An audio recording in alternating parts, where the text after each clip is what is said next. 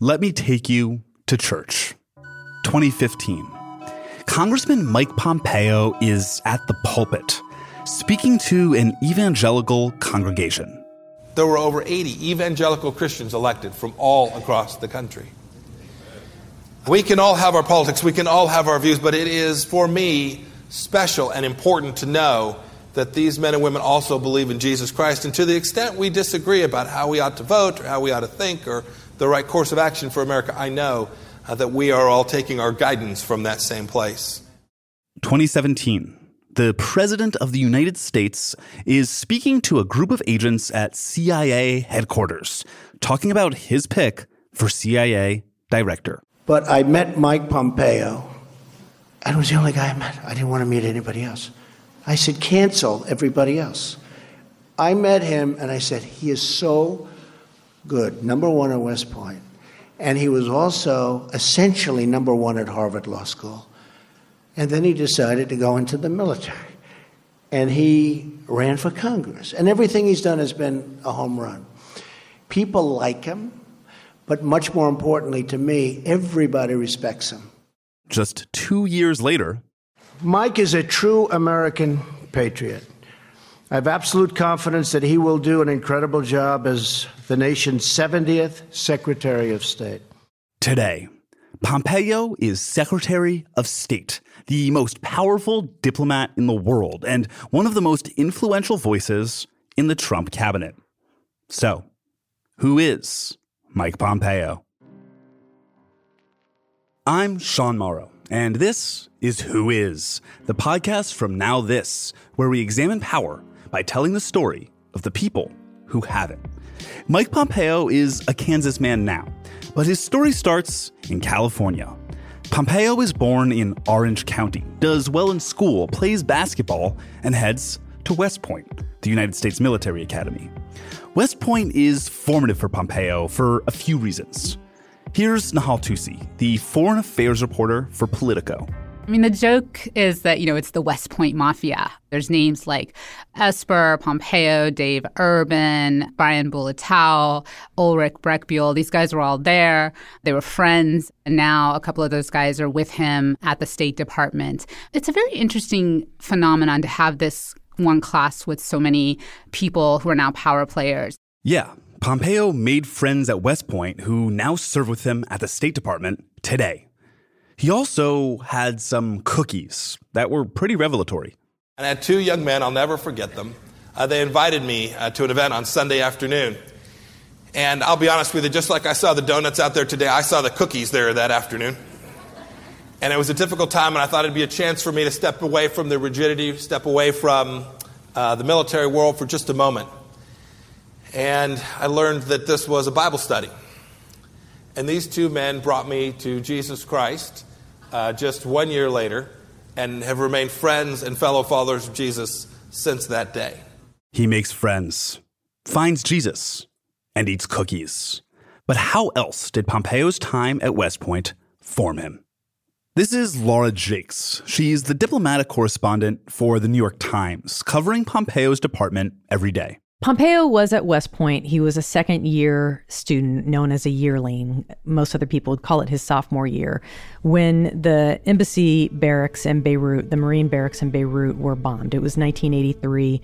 241 troops were killed. And you can imagine, while he's a student at West Point, preparing for a military career, potentially preparing for war, this is something that probably had a massive impact on his life. So it was Hezbollah, an Iranian-backed militia, that bombed the Marine barracks.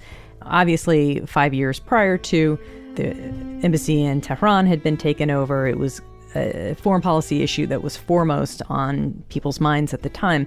But you can understand where a young military man preparing for a career, possibly in war, would be hugely impacted by the Marine barracks bombing in 1983. So ever since then, ever since he's been in public office, he has been very clear about his animus towards Iran. Finding Jesus, making lifelong friends, forming an animus towards Iran. And he still had time to do his schoolwork. One other thing to note is that Pompeo, and everybody brings this up, Pompeo graduated first in his class. in that year at West Point. And that, I am told, is a huge deal. Like, it's something that is not just based on grades, it's a number of factors. And so to be the first in the class at West Point is considered a very big deal. Unlike many politicians, Pompeo actually served from 1986 to 1991, patrolling the Iron Curtain towards the tail end of the Cold War. After his service, Pompeo would go on to Harvard Law School.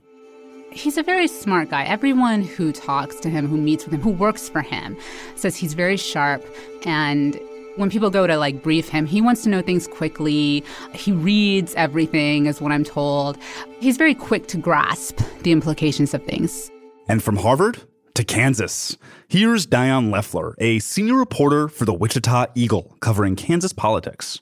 I think the thing that Kansas deals with, more than anything else, is being perceived as unimportant, being perceived as flyover country, being perceived as rubes and hicks, because people here are not. Our biggest industry in Wichita is building airplanes. Stupid people don't build jetliners. Kansas is a lot more complicated than you think it is. There's a lot of sophistication in the state, but it's a different kind of sophistication than on the West or East Coast. A sophistication that might have been what brought Mike Pompeo to Kansas in the first place. I couldn't tell you exactly why he felt it necessary to come here, but I do know that he came here to start a business. He put together some local machine shops into one bigger company, and that was sort of his first foray. With a few West Point friends, some of the same guys who'd end up at the State Department, Pompeo starts Thayer Aerospace with a huge infusion of cash from some local businessmen. Wichita is home to Koch Industries. It's pretty well established there was Koch Industries money behind his entry into business in Kansas. And the one thing that you can probably count on with a Kansas District 4 congressperson is that there's going to be some Koch involvement there. For folks in Wichita, Koch Industries is the home team. I think that there is a perception here that we would be much worse off if we didn't have Koch Industries in Wichita than we are. That is not to say that there are not people who are diametrically and vehemently opposed to Koch Industries and its politics. It is a very libertarian brand of politics that doesn't necessarily resonate with everybody. Very anti-tax, very anti-regulation. Charles Koch, his political philosophy is that the less government interferes with private markets, the better. That's not always a popular view here, but Charles Koch's name is on the basketball arena at Wichita State University. I think to a lot of people, he's a hometown hero. To Kansans, the Kochs are not just major political funders, but local businessmen. The Koch investment in Pompeo's new company was reported as early as 1998, a year after the company's founding. And 2003 financial documents show almost 20% Koch ownership. Pompeo eventually moved away from Thayer and into the oil biz after he was offered a good job by a powerful industrialist with ties to the Republican Party. Kansas actually has a decently sized oil industry, certainly not as large as Texas or Oklahoma, but decently sized. And he went to work for a guy named Dave Murphy, who's a very large oil man in the region, also very heavily involved in Republican politics as well. That was Tom Shine, currently News and Public Affairs Director at KMUW, Wichita's NPR station. Shine has followed Kansas politics for decades.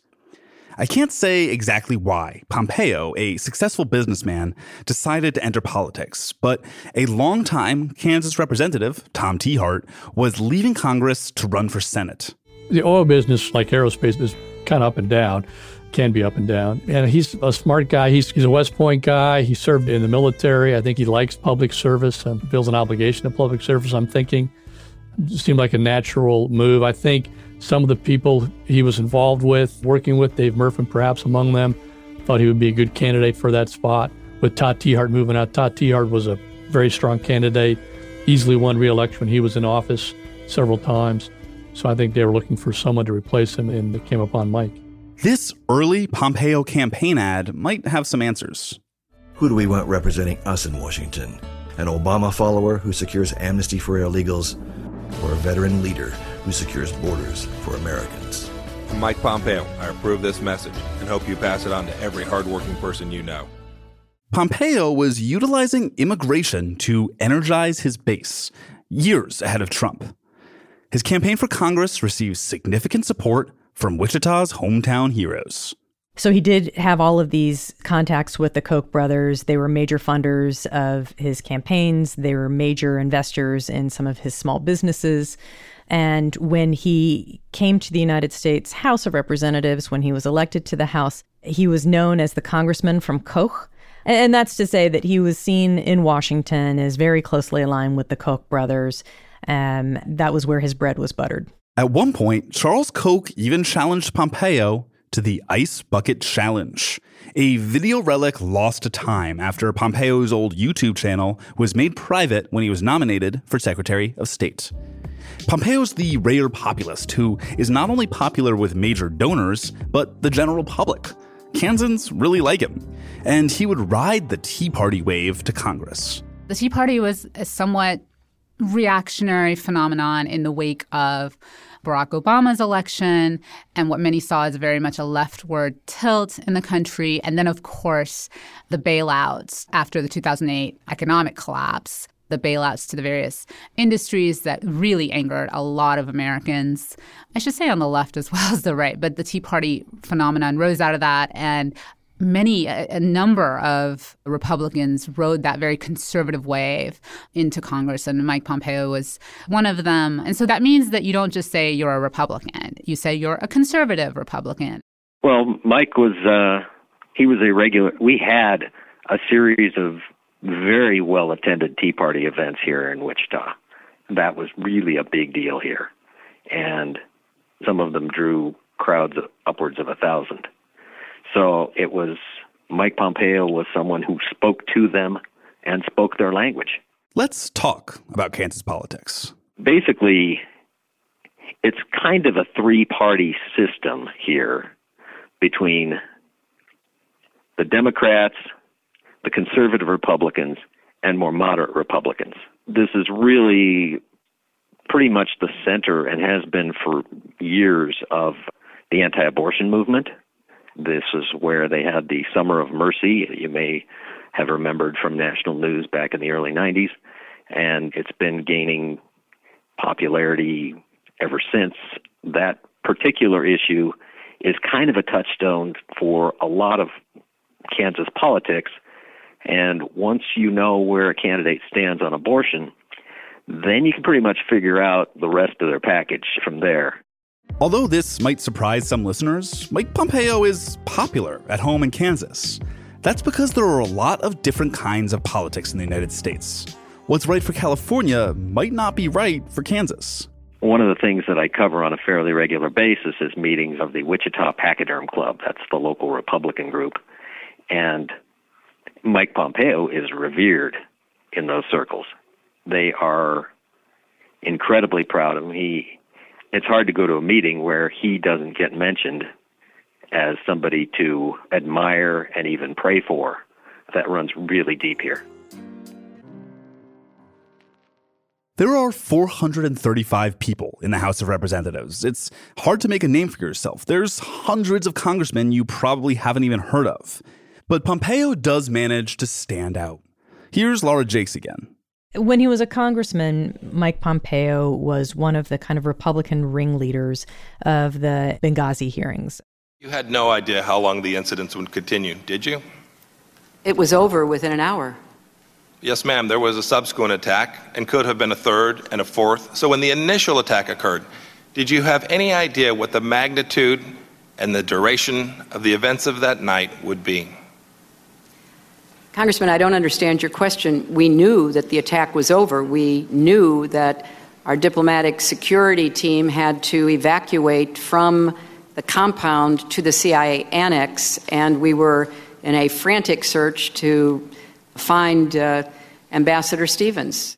This went on and on and on. It's a long and convoluted story. In 2012, there was an American-made video that kind of belittled the Prophet Muhammad. It was seen as blasphemous by Muslims worldwide, and it incited a fair amount of protests that bordered on riots at American embassies, especially in the Middle East. I was in Cairo at the time, and there was a huge crowd of people at the U.S. Embassy in Cairo protesting and trying to climb the wall of the embassy there. And at the same time, there were protests that turned very deadly and dangerous at an American diplomatic outpost in Benghazi, Libya. And 4 Americans were killed, including the ambassador, Chris Stevens. And so this was obviously a tragedy, but it also called into question what kind of security Americans' diplomats have abroad. Are they protected well enough? And there was a House investigation into this question. And at the time, the Secretary of State was Hillary Clinton, and she was looking at running for president herself. And Mike Pompeo was one of the conservative Republicans who made it his priority to question her and push her as hard as possible to admit that she had failed in protecting her own staff. When the Benghazi investigation finally concluded in 2016, the New York Times described it as one of the longest, costliest, and most bitterly partisan congressional investigations in history. After an exhaustive search, it found no evidence of wrongdoing by then Secretary of State Hillary Clinton. Pompeo disagreed. He very much made it clear he disagreed with findings that basically cleared Secretary of State Hillary Clinton of wrongdoing. So then Congressman Mike Pompeo even co-authored like his own report. And he would go on TV like Fox News and other places and really use harsh terms to talk about Clinton's role and other Democrats at times on Benghazi and other issues. He really gained a reputation as being, frankly, a bit of a blowhard, somebody who was just really ideological, kind of mean. Pompeo went in hard on Benghazi. He wanted Secretary Hillary Clinton to go down for allegedly not protecting the safety of American diplomats. Remember that. It's important later. It was Benghazi that uncovered the existence of those now infamous emails, which was a favorite Pompeo talking point. Well, I'll tell you, what you see in these emails coming out is the people closest to Hillary Clinton don't trust her either. Just like the American people have come not to trust her. You can see that at every step of the way, she was seeking to hide and to deceive the American people. Remember, she told us there was no classified information on this email server. Pompeo is only in Congress a few years when candidates start announcing 2016 presidential campaigns. He endorses Florida Senator Marco Rubio, and in the process said then-candidate Donald Trump would be an authoritarian president, and criticized him for his Islam rhetoric, saying it is not helpful for GOP presidential candidates and others to treat all Muslims as if they were terrorists and enemies of America. There are folks in my party who are demagoguing. Despite that, Pompeo himself said this. The silence in the face of extremism coming from the best-funded Islamic advocacy organizations and many mosques across America is absolutely deafening. It casts doubt upon the commitment to peace by adherents of the Muslim faith. But when Trump gets the nomination, Pompeo, much like his benefactor back home in Wichita, Charles Koch, gets in line. Many people have tried to understand why conservatives have embraced Trumpism. And there are a few possible answers. Ambition, power, cowardice, and ability to enact policy or score political victories. But for Pompeo, the weirdness goes further than that. How does he reconcile the behavior of the president with his religious beliefs? Maybe it's as easy as being nominated to lead the CIA, which is just what happened to Pompeo after Trump was elected in 2016. After Trump is elected in 2016, he nominates then-Congressman Mike Pompeo to lead the CIA. Pompeo is confirmed with 66 votes in the Senate. Mike Pompeo is an impressive guy. He really is. When he was named to head the CIA, I was thinking to myself, Donald Trump really got it right this time. If there was somebody that you want to be gathering intelligence and sweating secrets out of terrorists, Mike Pompeo is your guy. Pompeo led the CIA for a little more than a year, and that's how he got so close to Trump. Here's Laura Jakes. He took the president's daily intelligence briefing to him every day, or every day that he was taking the briefing anyway. And in this way, he got a lot of FaceTime with the president. And that's how he became known to the president. They had a good rapport. They still have a good rapport. They do have a great rapport, and Pompeo somehow manages to still align himself with Trump on a topic like Russia. You've probably been asked this a million times before, but everyone wants an answer, everyone in this room. Did Russia intervene in our election? I have been asked it a million times. It's true. Yeah, of course. And the one before that, and the one before that. They've been at this a hell of a long time, and I don't think they have any intention of backing off. Here's Nahal Tusi. One of the things that I always found kind of weird was whenever in public he was asked about Russian interference in the U.S. election in 2016, he would say, yeah, sure they did. And they interfered in the election before that, and the one before that, and the one before that. And it was this line that he said more than once. And I'm always like, what are you talking about? Like, I'm not saying he's not being truthful, but I don't remember hearing, like, about major or significant Russian interference in elections before 2016. And so I always thought that was a weird thing that he was never really pinned down on. And, you know, in that one far-off day in the future, if I ever get a chance to ask him a question, I'll try to pin him down on it. Some of the people that I have talked to who are close to Pompeo say that one-on-one or behind closed doors or away from the media, he kind of gets the game. He kind of understands that some of what Trump wants is unrealistic and it runs counter to what American policy has been for decades. Yet Trump still really likes the guy, or at least he says he does, and nominates Pompeo for Secretary of State. When I heard that the president had elevated him to be Secretary of State, that was a bit of a head-scratcher because he has never struck me as the most diplomatic person. Diplomacy is not something that I would have ordinarily associated with Mike Pompeo. He has some very strong opinions about things, and he's pretty plain-spoken. For being America's most powerful diplomat, Pompeo isn't described as being very diplomatic. He is a bulldog, and he's your Secretary of State. The State Department is kind of the ground zero for all foreign policy and diplomatic measures that the United States takes in dealing with the rest of the world. It has a workforce of about 70,000 foreign service officers and career officers and some political appointees. It's largely the United States' face to the rest of the world. His role is to be kind of the top negotiator for all things foreign policy with the rest of the world, the top enforcer of the United States policy to the extent that America can enforce its policy over the rest of the world. He is the face of the United States in matters abroad, second only to the President of the United States. Pompeo is ambitious. He's going places. And just like he rode the Tea Party wave to Congress, today Pompeo is capitalizing on Trumpism to build his own political power.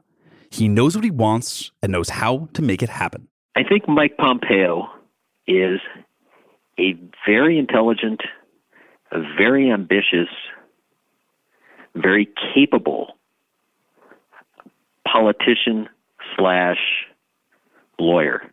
I think that he is someone who can move in different sorts of circles. I think he can relate to people at the bottom of the economic pyramid and people at the very, very pinnacle of it. He's a very ambitious guy.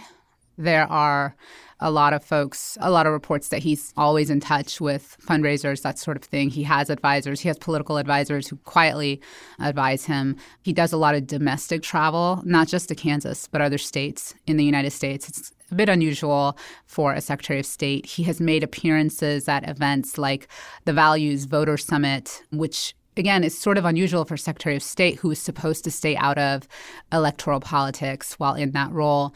But above all, it's the fact that he tries to stay so in sync to President Trump. He tries to stay so close to him, never shows any differences with him in public.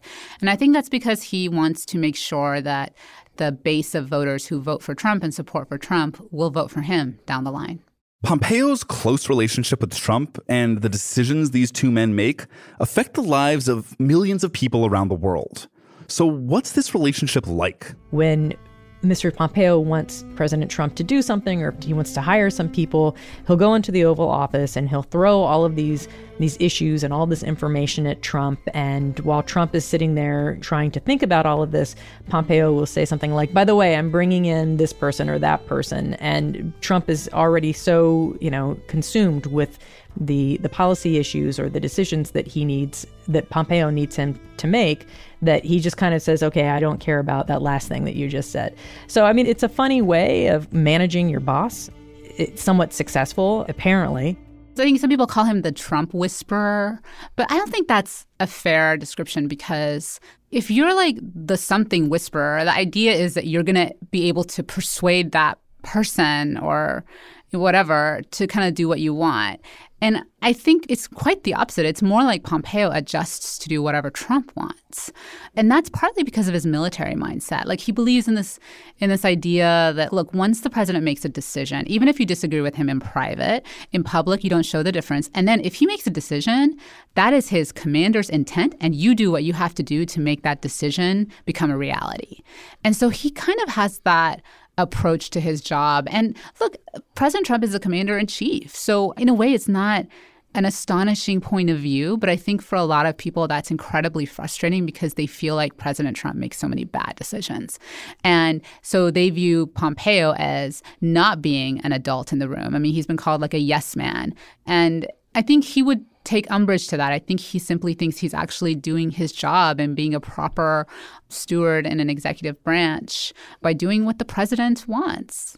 So what does the president want besides praise and attention? While Trump ran in part on getting America out of the Middle East, Trump and Pompeo are taking big risks that could very easily lead to endless war. Well, endlesser war, especially with regards to Iran. Pompeo and the president are willing to take big gambles in a region where nothing really seems to have worked in terms of bringing peace. At the same time, there's a strong argument that when you escalate in these types of manners, you just make things worse. You make this regime less willing to negotiate. You make the regime more determined to fight back, especially beyond its borders.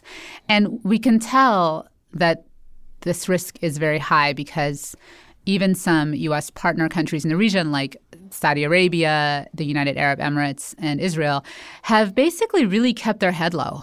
Ever since Soleimani was killed, they have been, in recent months, seeking ways to, not Israel so much, but the Saudis and the Emiratis, to find diplomatic ways to negotiate with the Iranians. And, I talked to this Arab official, and I'm like, what are you guys doing? You've been pushing the United States forever to get tougher on Iran, and now Pompeo and Trump are doing this, and now you guys are ducking. And his argument is look, we have to live there. They are in our region. We can't ignore them. We have business with them. We have to think about our economy.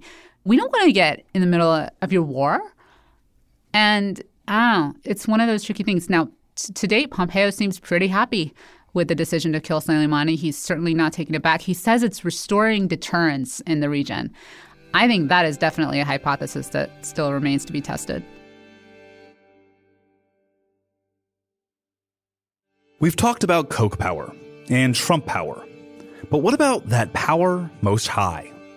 Pompeo told the New York Times that the Bible informs everything he does. Well, now what he does is mold foreign policy for the world's greatest superpower. Christians in America are among Israel's greatest friends. This isn't a new development. Christian support in America for Zion, for a Jewish homeland, runs back to the early Puritan settlers and has endured for centuries.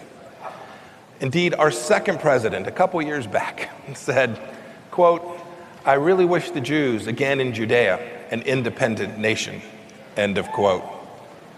And then a little more recently, now just over 100 years ago, 1916, a prominent American evangelist named William Blackstone helped to convince President Woodrow Wilson to support the Balfour Declaration.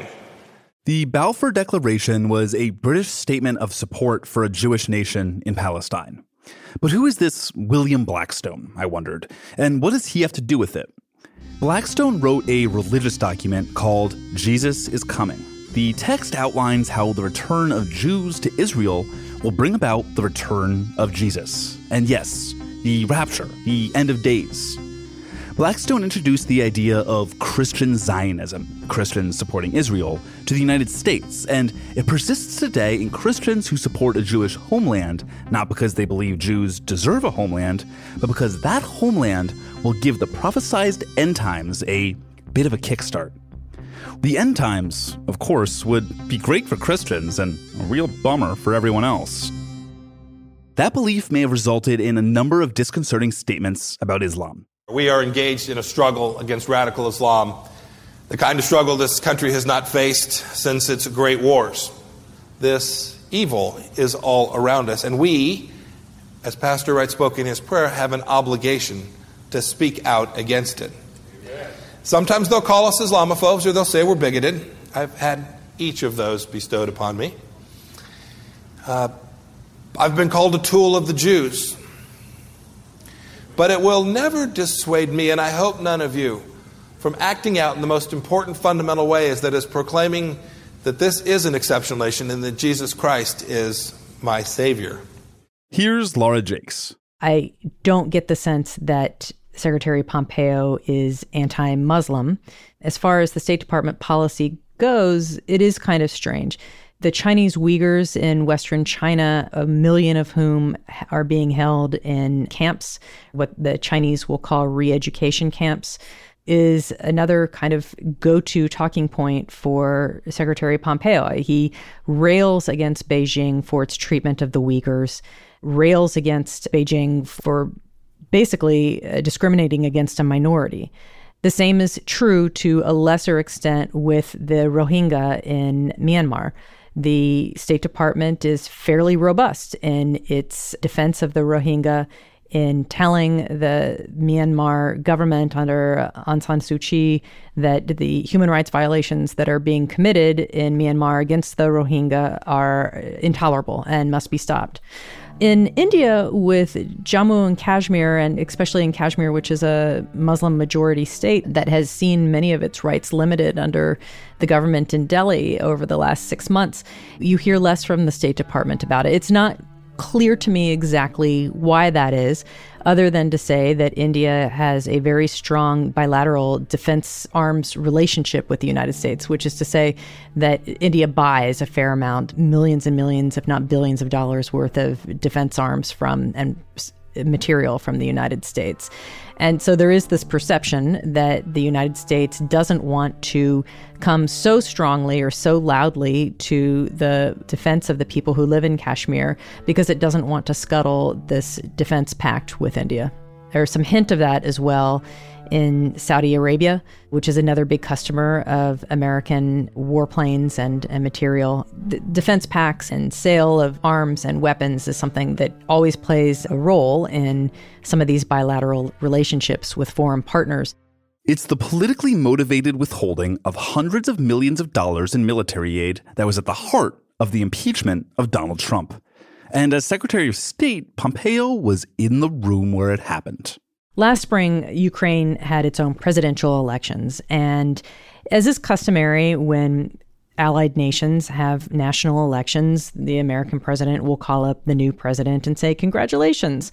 But President Trump was very focused on a business deal in Ukraine that involved Joe Biden's son, Hunter. And President Trump, potentially with an eye on his re-election in 2020, was looking to see, it's fairly clear from a transcript of a telephone call, was looking to see what had happened with a shady deal that he had been told had gone down with Joe Biden's son in Ukraine.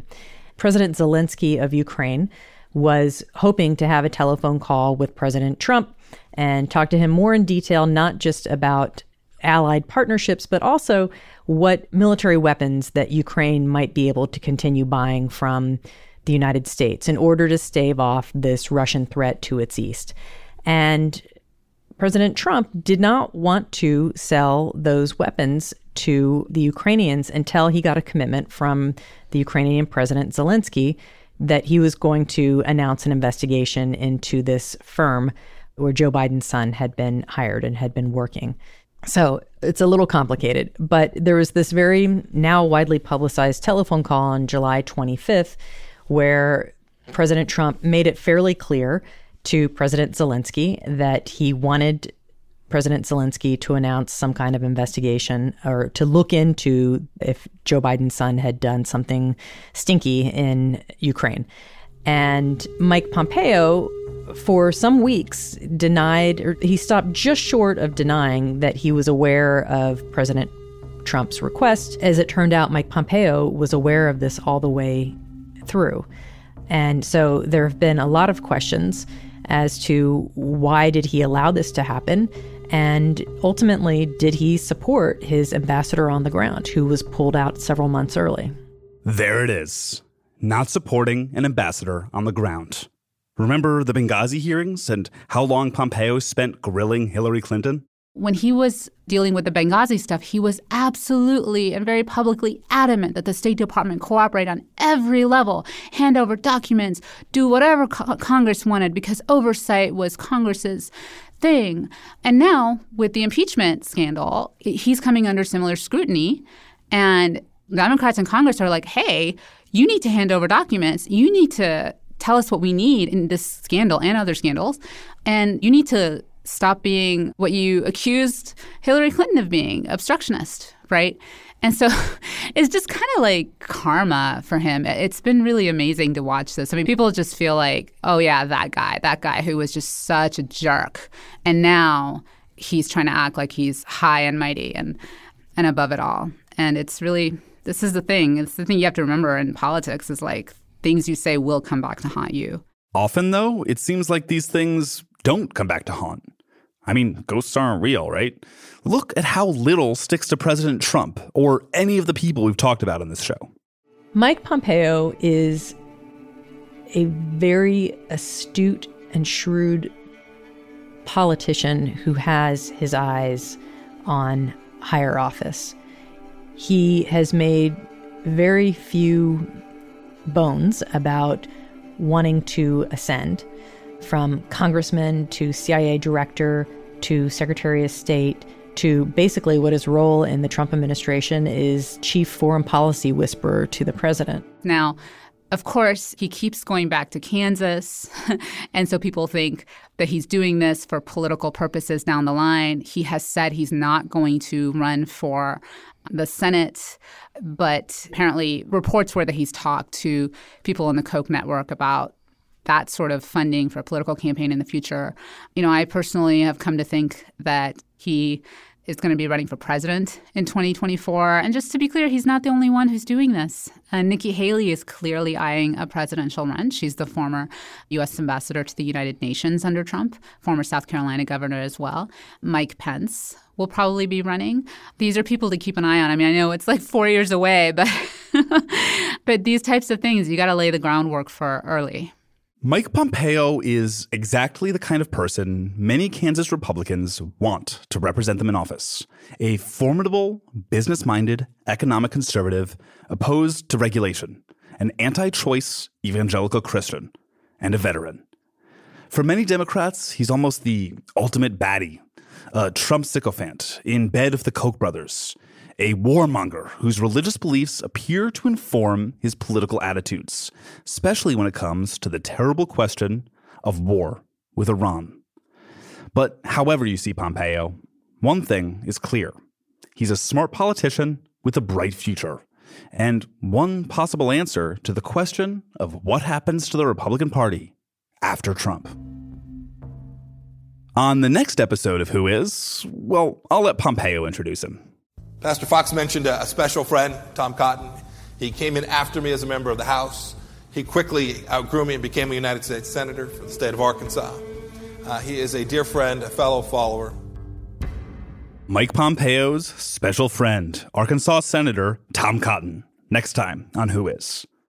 A sincere thank you to our guests, Laura Jakes, a diplomatic correspondent based in the Washington Bureau of the New York Times, Dion Leffler, government and politics reporter at the Wichita Eagle, Tom Shine, Director of News and Public Affairs at Wichita Public Radio, KMUW. For new perspectives on Wichita and the people who live there, check out The Range, a new weekly show featuring Shine. And Nahal Tusi, Foreign Affairs reporter for Politico. Who Is a podcast from Now This. I'm Sean Morrow, senior producer and writer. Michael McDowell is our producer. Editing and mixing by Ernie Indradat. Additional writing from PJ Evans. Production support from Pedro Alvira, Rob Baynard, Amanda Earle, and Margot Wall. Emily Feld and David Zwick are our producers in Los Angeles. Our executive producers are Sarah Frank, Brett Kushner, Nancy Hahn, and Mangesh Hadakuder. And Now This, Tina Exaros is our chief content officer, and Ethan Stephanopoulos is our president. Special thanks to Matt McDonough, Devin Roger Reno, and Elias Acevedo for their excellent work on the original video series of Who Is, which you can find on Facebook and YouTube. Thank you so much for listening. Don't forget to rate and subscribe and tell your friends to check us out.